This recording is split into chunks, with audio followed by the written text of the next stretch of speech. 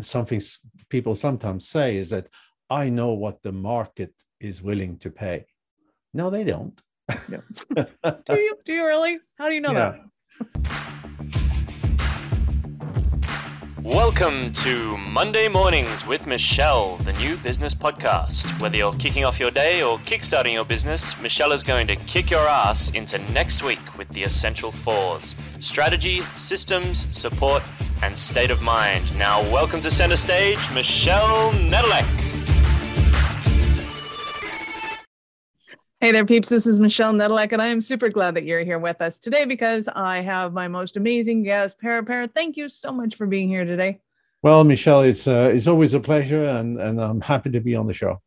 Lovely. So give us a 5,000-foot view of who you are and what you love to do. All right. Well, you see that I have a moniker, and the moniker is the Price Whisperer. This is not something that I invented or anything like that, but I was called the Price Whisperer so many times that I eventually decided to adopt the moniker. And if nothing else, it's easier to remember the Price Whisperer than my name, you know? There you go. So that's awesome. So I'm assuming that you were in business consulting and whatnot before that, but what were you doing that granted you the moniker? Well, so here's what happened. I'm originally from Sweden. I left many years ago, but I'm originally from Sweden, and I ran a couple of companies in Europe before I moved here, and once I came here to the States in the mid-90s, I've been running several companies too, and in all of those instances, we did experiments with pricing. Some of those experiments were very successful, like. Next quarter revenues are up 25%. Others were complete duds, and most of them were kind of inconclusive. And what I had learned in business school and could read about pricing and so forth was so academic and so theoretical that it was of no help for us to understand why some of those experiments worked and others didn't. So 14 years ago, when I decided I was too old and too opinionated to be a hired gun, I decided to set up my own shop and to develop a process that would make every pricing experiment a success. And that's what we do. And that's why I've been called the Price Whisperer. Well, that's awesome. So are you particular to any industry, or is it across the board? It is across the board. There's a couple of instances where it doesn't work. Our process is to go out and do, it's really online market research, but it's very different market research than you would get from a market research company. And then we developed our own AI software to crunch the data that we get from the marketplace. And because it's market research, in the end, there need to be a market to research. What? That's crazy.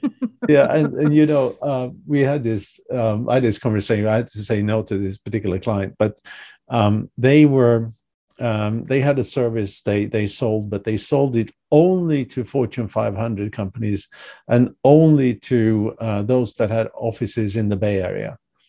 And there's a whopping 132 of them. I was going to say that's a pretty limited market. That's right. So we said, no, we can't do it, you know. And the other... Well, I would think with an audience that small, you just go and ask them, would you not? Yeah, I mean, you could, and we've done that with small audiences where you have, for example, we worked in the oil and gas industry, and there's about 600 drillers and pumpers, and we done work in that market, but that 600 is still really on the verge on being too small. So, but right. But apart from that, it sort of worked for. I mean, we've done stem cells, we've done shovels, we've done insurance services, fee structure. We've done discount cards. You know, you sign up as a member and you get a discount card. Just lately, one company, it's one of these membership organizations. We took them from roughly 15 million a year to 35 million a year in 6 weeks. What? Another company, a little bigger company, selling a consumer product, we took them from 200 million to 250 million in 3 weeks. Nice. Only because, and this is on this with the same cost base. And this is just because they had used a pricing strategy that was completely wrong. So you fix the pricing strategy and your company goes to the next level. Well, I often wondered how somebody like the guys that invented Pong, you know, the little paper chips that kids went absolutely AWOL over once upon a time. Like, how do you decide something that's completely and totally brand new, what kind of pricing you're going to have for that? Would they come to somebody like you, or is that just, I don't know, throw something at the wall, see how many kids buy it and go from there? 98% is throwing something on the wall. and the 2% that doesn't end up as market leaders. Nice. You know, so and I'll tell you a story here. This is a company we never worked for, but we should have. SaaS company. They have a contract management service, and the CEO he said, I decided the price is going to be $165 per user per month, right? And then he said, but I don't know. Maybe it should have been 99. Maybe it should have been 499. I don't know. But 165 felt right for me. And I can guarantee that he's leaving enormous amount of money on the table. And I mean, the audience here for this show, I mean, these are people who really need and want to understand that whatever they do, they don't leave money on the table. Right. Why should you? Why should you leave money on the table? Absolutely, you should not. No. So I'm fascinated with the conversation because I know in the online coaching world, often people will pick a number that they feel good with. And it's like, well, one, that's not going to sell. And two, if you're going to charge that much, you may as well charge twice as more, because that's kind of how people base the pricing. Yeah. And a lot of people just kind of don't know what they don't know. So let's kind of back up the bus a little bit first before we go into your process and how you deal with it. What do you think is some of the biggest mistakes business owners make when they're trying to figure out the pricing? Well, first of all, many business owners don't understand that pricing is the lever that have the highest impact on profitability, right? And I know this for a fact because we did a study of I think it was 516 or something like that, American CEOs. So it's statistically significant. And what we found, and we asked them, any company only gets profits from three variables, eh? It's the total cost of the operation, it's the sales volume of whatever you sell, and it's the price of whatever you sell, right? And as long as the go where else they think their prices or where their come from, I don't know. So we asked these statistically significant number of CEOs, which of these three affects profitability the most? And 82% said sales volume. Wow. Yeah. Well, but that's, come on, because that comes back to, hey, what's your profitability? Oh, it's minus $1 on everything we sell. So, we make up for it in volume. Yeah, exactly. Like, everybody knows it's not going to work. So why? And it's like they don't realize you sell more, your cost goes up, right? Right.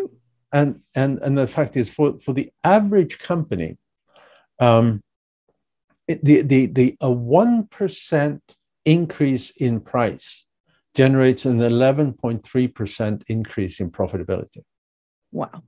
This is for the average company. Some are more, some are less. And we've actually gone over, we've studied public companies that we don't know anything about more than we have access to their public information.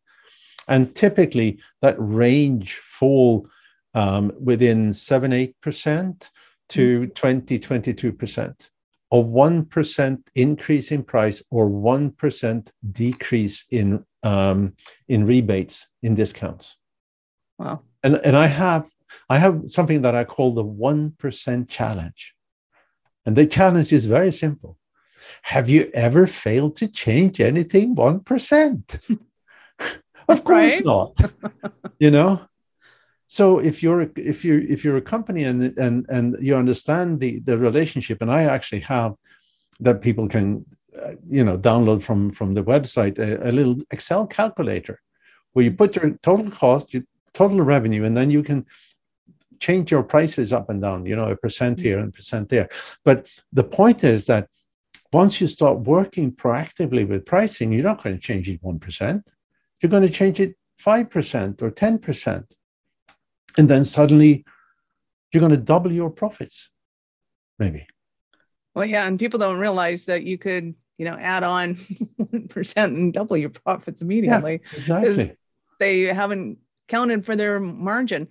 Yeah. It kind of boggles my mind that so many companies out there don't take into account what their margin is. And they don't know. And it's like, well, and when we build, and we're just going to go from where we are to 10xing it. And it's like, okay, so how much are your expenses going to go up? Yeah. Well, but 10x, you and it's like, no, you're not. I mean, you asked me the question, what is the main mistakes people do when they price? First, the most common mistake is to try to find the price of a competitor and price the same way, right? Yep. And find that may be working if that competitor has prices on their website, but it also doesn't account for your differentiators. Mm-hmm. And if you're the same old as your competitors, or then you're in the commodity market, and it's a race to the bottom. Yep. Who wants to be in a race to the bottom? Nobody, right? The other very common mistake is to price based on cost. And of course, your costs have nothing to do with the value your product or service delivers, right? Just look at pop in a restaurant. That's right. And there's an interesting thing when it comes to cost-based pricing that very few people think about. And I'm going to tell you this, and you're going to understand this, and I'm sure the audience is going to love this. So let's say that you do cost-based pricing. Let's say your cost for this widget is $50, and you double it, so your price is going to be $100. And then, for whatever reason, you manage to lower the cost to $40, right? Means that your price is going to be $80, right? Yep. Okay. Don't lower the price. No, when you lower expenses, you don't lower the price. Well, you could have a sale on it. So what you have done here is that your dollar margin, your percent margin is the same, but your dollar margin has gone down from $50 to $40. It's gone down with 20%. Why would you do that? And folks that do cost-based pricing doesn't think in this way, And again, lower your cost, but let your price stay where you were, Well, and I assume most people that do that are looking to their accountant to go, how much do we price this? Which I personally think is a terrible question to ask somebody who, like, I love accountants. They're fabulous and wonderful, but their job is to keep you safe and secure and, away from audits, which is kind of weird too. Yeah. As opposed to a visionary in charge of the company who's supposed to go out and go, hey, what does the market need? How do we provide it? And what value do you have? Which are two totally different questions. Absolutely. And the third biggest mistake when it comes to pricing is like that story of the CEO. Just find the price from gut feel or guesses or something people sometimes say is that I know what the market is willing to pay. No, they don't. Do you really? How do you know that? I mean, you can have a hunch. I mean, that let's, for example, I don't know if you hear it, but I hear the neighbor's lawnmower. Nope. I know that a lawnmower is somewhere more than $100 and somewhere less than $1,000 for a regular lawnmower. Where in that space, I have no idea.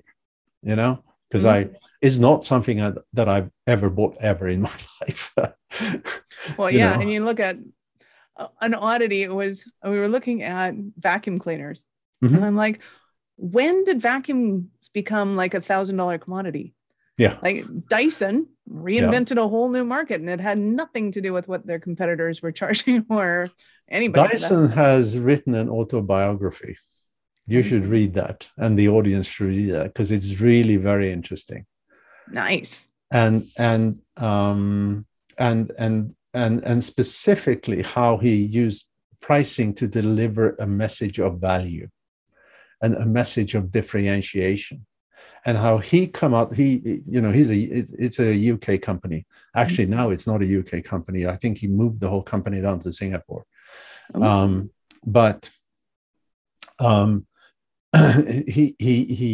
started off as a UK company, and at a price that was 4 times the price of a other regular vacuum cleaner, he became the best seller in the UK. Right. Okay. But it's fascinating to read his story on how he sort of came up with these ideas and how he then took it into a product, and how he for years tried to sell it. His first market was Japan, because he couldn't sell it anywhere else. Wow. Yeah. Wild. So let's go into how you work with people now, because sure. you had me at, they doubled their revenue in 3 months. How do you do that without losing half your client base, which is fine on one side, but on the other side, it's like, how do you then garner that many in 3 months? So, I mentioned that when I was too old and too opinionated, I developed a process that would make every pricing experiment a success, right? Yep. And it's based on this very different kind of market research, online market research we do. Now, that means that the company doesn't need to provide any data. We provide the data, right? We create the data.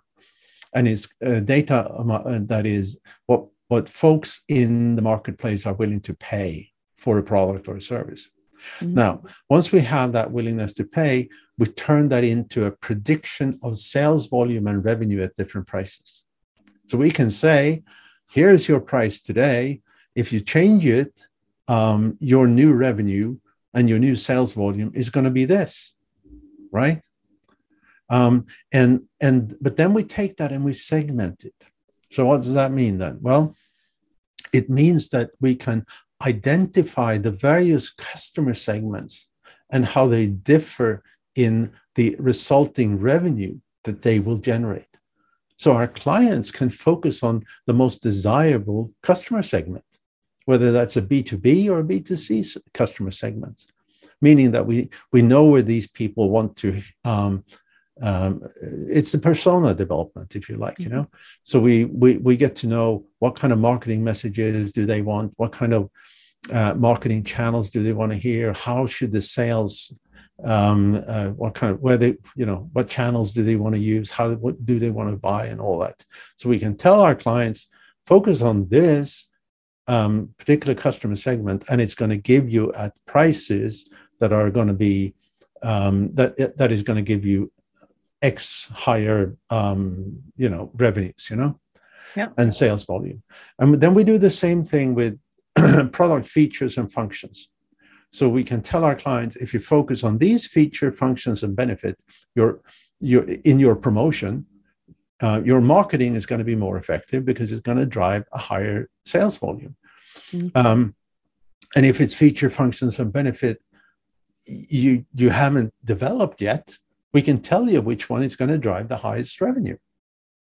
So it informs your product or service strategy.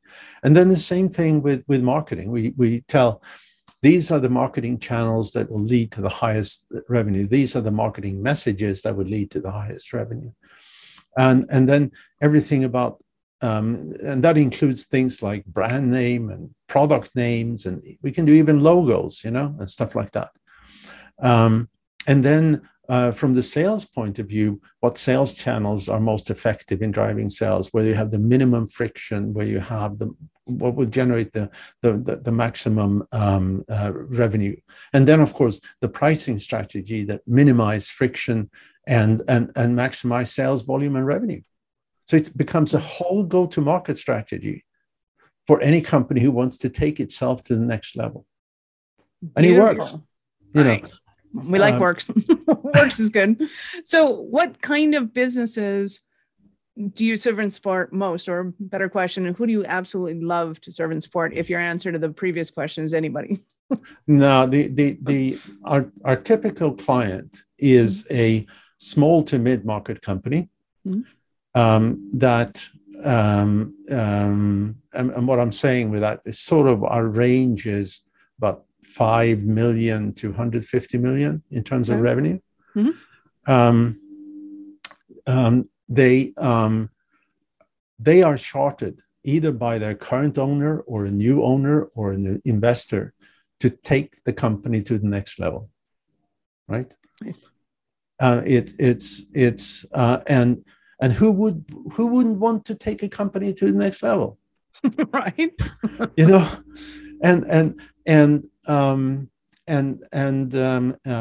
it could. We do slightly more services than we do products. We do slightly more B2B than we do B2C, and apart from the restrictions that I mentioned to you early on, it could be virtually any industry, any kind of product. You know. Having said that, I mean, I like to think of myself as somebody with ethics. Okay.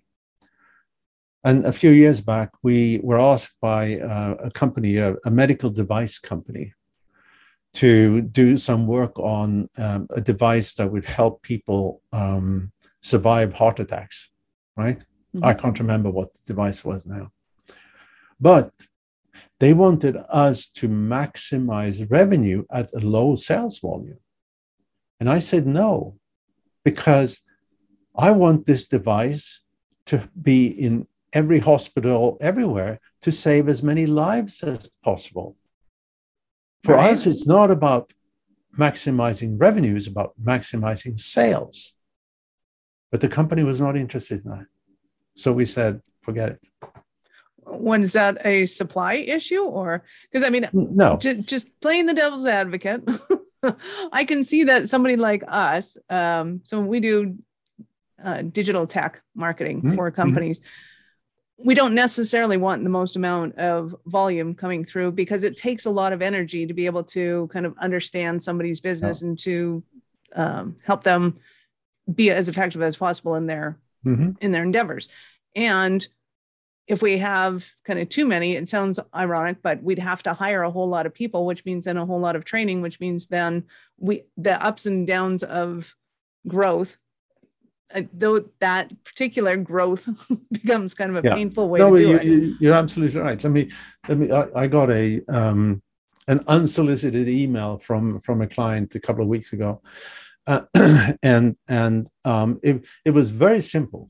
It was a screenshot from, I guess, their accounting system, and the screenshot said that sales volume was down with about 12% or something like that. Margin was up with 42.9%. Nice. Right? And the text said, the message that he sent was, "I just love this. Less work, more money." More money. Nice. You know, yes, we like those stories. Was exactly what you said. You know, so yeah, it's all about, at least in my mind, it's all about revenue. Very cool. So, what is the process that you take somebody through? Okay, they go, "Hey, we want to work with you." What happens? Yeah, when somebody wants to work with us, the first thing we do is we create a research design. Now that is that's the instrument that we use in the kind of market research we do, and we do sneaky things. We do really sneaky things to disqualify people, because you really want to make sure that you talk to the right people, right? And often we end up disqualify between 2/3 and 90% of people who start a survey. And this is after we have targeted people, right? Yeah. And we can target them pretty accurately. And so we really want to make sure that we talk to the right people. And in the research design, we also set a quota. I mean, how many people do we have in a survey? And typically, the minimum we want to go for is about 400, because that gives us statistical significance. More is always better, and we often end up doing between 800 to 1,000 people, unless it's a very niche market. And then we feed that data into the AI software that we have developed, and from that we get these various predictions of sales volume and revenue at different prices. And we also get the whole segmentation piece, by customer, by our clients' customer profile and marketing messages and sales methodologies and messages and so on and so forth, and of course, a stratified pricing strategy. But this is data. So then I have business people working with me that look at that data and make human sense out of it. So I said that we use AI squared. We have artificial intelligence, and then we have actual intelligence. And then we present this to our clients, and there's always a slew of very, very specific recommendations. Not only use this pricing strategy, but it's also focus on this particular customer segment that we define, use these marketing channels with these messages, use these sales channels with these sales methodologies. And here is the pricing strategy that minimize friction and maximize sales. Nice. Now, I'm assuming that it's not just based on what they say they would spend, because clearly when people are in enough pain, they spend a lot more than when they're not. Well, it is in this survey, we have a whole series of questions where we ask people to match value with price, right? So it's not, you can't ask somebody what are you willing to pay? That's going to give you wrong data, But when you ask people about matching value, how do they perceive the value of a product or service that we describe in detail, And that could be something new or could be something already existing, And we're currently on project 738, I believe. Nice. And all but 2 of our clients are willing to be references. So this Very really cool. works, And these are, these are from pre-revenue startups to Fortune 500s. Very cool. So are you mixing some of the, the Dyson, Tesla, it's hard to say those 2 words together, magic sauce into this whole elixir of, what if you make yourself unique? Well, there is an academic background to this called behavioral economics. So we are standing on the shoulders of 3 Nobel Prize winners, right? And they and it's all about understanding the psychology of decision making, especially purchase decision making, and that's what we do. That's why creating those research design is really an art. You really need to know what you're doing, because otherwise it's not going to work. It's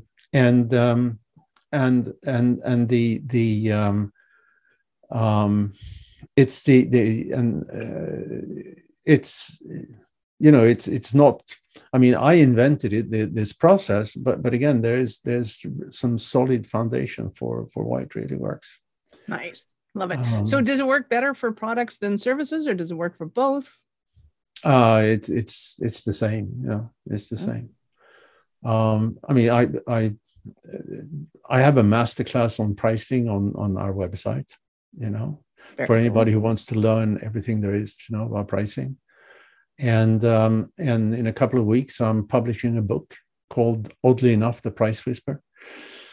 Excellent. You know, awesome. So tell us a little bit about the book. What's in it? What do we learn? All that kind of fun jazz. It's the book is it's pricing 360, if you like. It's the title is The Price Whisper, and the subtitle is a holistic approach to pricing power. And pricing power is this thing that was really, it was defined by Warren Buffett.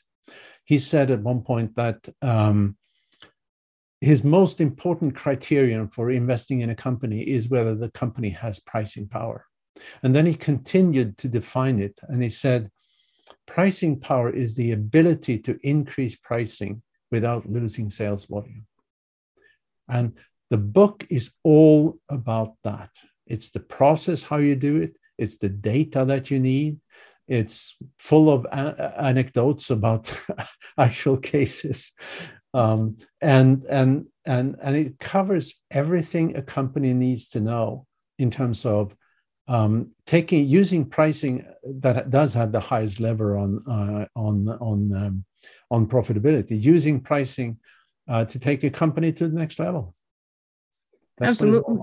Nice. So let me ask you this, because as you know, we're an IT company. Well, we do the tech done for you marketing. So a company that needs their marketing, we do the tech. Mm-hmm. And we're looking at our pricing and our packaging in particular, because up until now we've said silly things, so that I don't do this, people. You know, we can do anything. It's just a matter of how much you want to pay for it. So of course, a business goes, well, I don't really want to pay anything for it, but I want, champagne breakfast and the whole 9 yards. So it's a really silly way to go about doing the sales of it. When you're working with somebody like us, that's kind of lost when it comes to the whole packaging and the pricing and things, I assume that you would take us through a whole process of, you know, what does the market want, who's doing it, or would you go out to the market first? And no. We start off by defining all the services that you have or could have that you may or may not sell. Mm-hmm. And we've done we have a couple of customers in that space, and then understanding how you can understanding how each of these services affects the individual services, affects what folks are willing to pay for your services.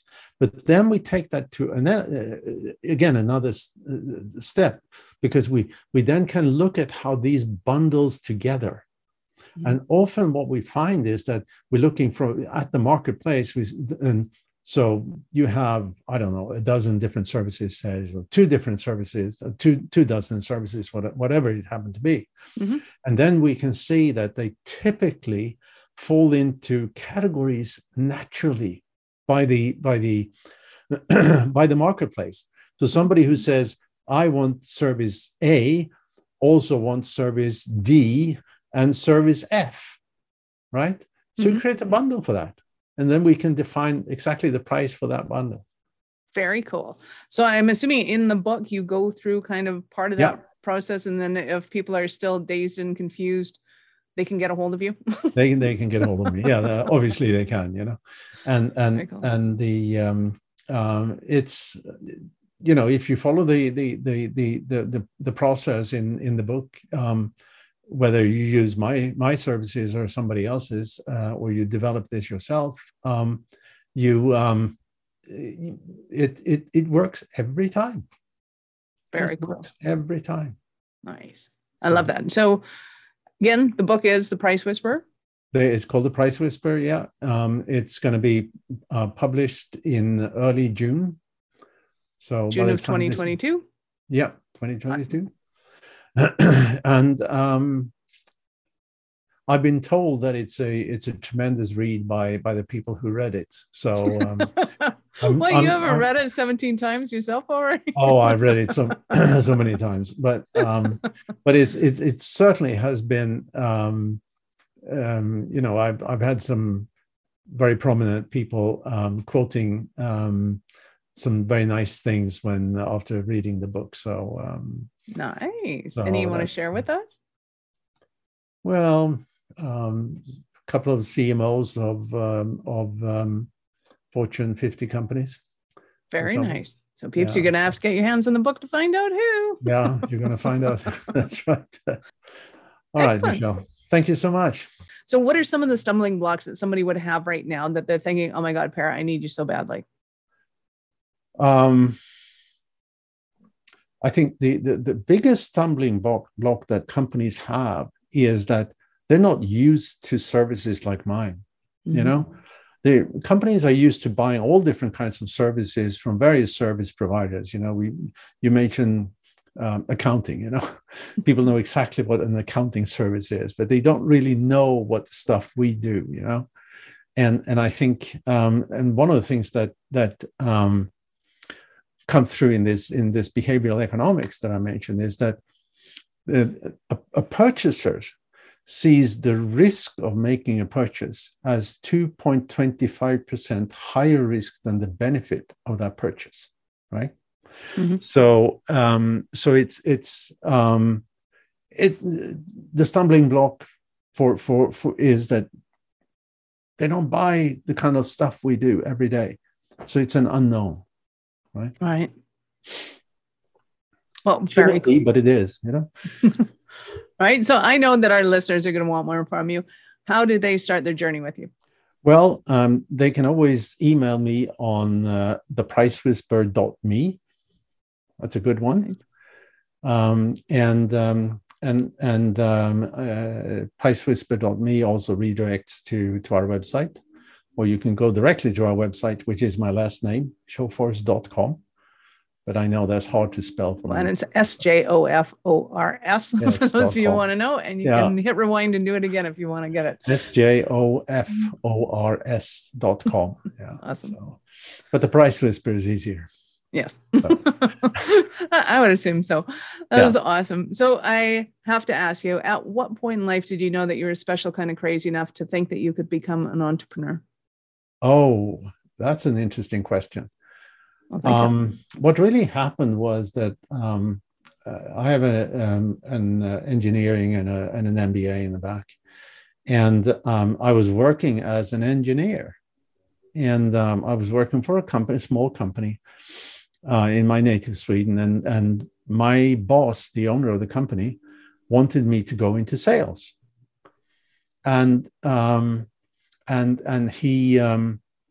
he was trying for at least a year, maybe a year and a half, to get me into sales. And I said, no, I shouldn't be in sales. But eventually he convinced me that we should set up a new company. I wanted to move out of Sweden for various reasons. So we set up a new company in Switzerland, and he put me as CEO of that company. He funded it, and we developed a business over Europe. I had customers in every European country. Small. I mean, I think it took us 3 years or something like that, 3.5 years to get up to 6 million in revenue. Wow! Congratulations. But it taught me one thing. And that is that I never, ever want to have a boss again. Right. Even as CEO, you still had a boss. Yeah, well, you still have, you even as a CEO, you're not completely out of bosses. But,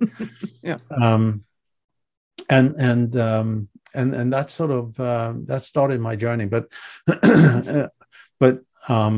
then when I said it 14 years ago when I got into pricing, I said I was too old and too opinionated to have any boss of any kind, and that has actually proven to be correct, because I've historically I've had some partners in the business, and it just doesn't work unless I'm leading the whole thing according to my own mind. I get very uncomfortable. So. Awesome. Well, from one stubborn entrepreneur to another, I totally appreciate where you come from. Yeah. That was awesome. And may I ask you, what was one of the funniest mistakes or faux pas that happened in your entrepreneurial journey? Oh, no, that's an interesting. Well, I came here to the States to join a company that we were in the hard disk drive business, and I set up a new division. I was successful with that. Built it up to about 72 million in 2 years, but then the company around me died. All right, so my division was fine, but the company around me died, and I'm not going to go into exactly what happened, but I think I was in Japan at the time, and I got a call in the middle of the night, Japanese time. And somebody from headquarters had called me and said, everybody's gone. The board cleaned house, and it's only you and the CFO left on the management team.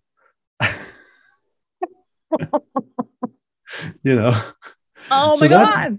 Yeah. So that's one thing. And because the company was dying around me, I was working on selling my division to another company. Yeah. Right? A large, a Fortune 50 company. and we had everything done.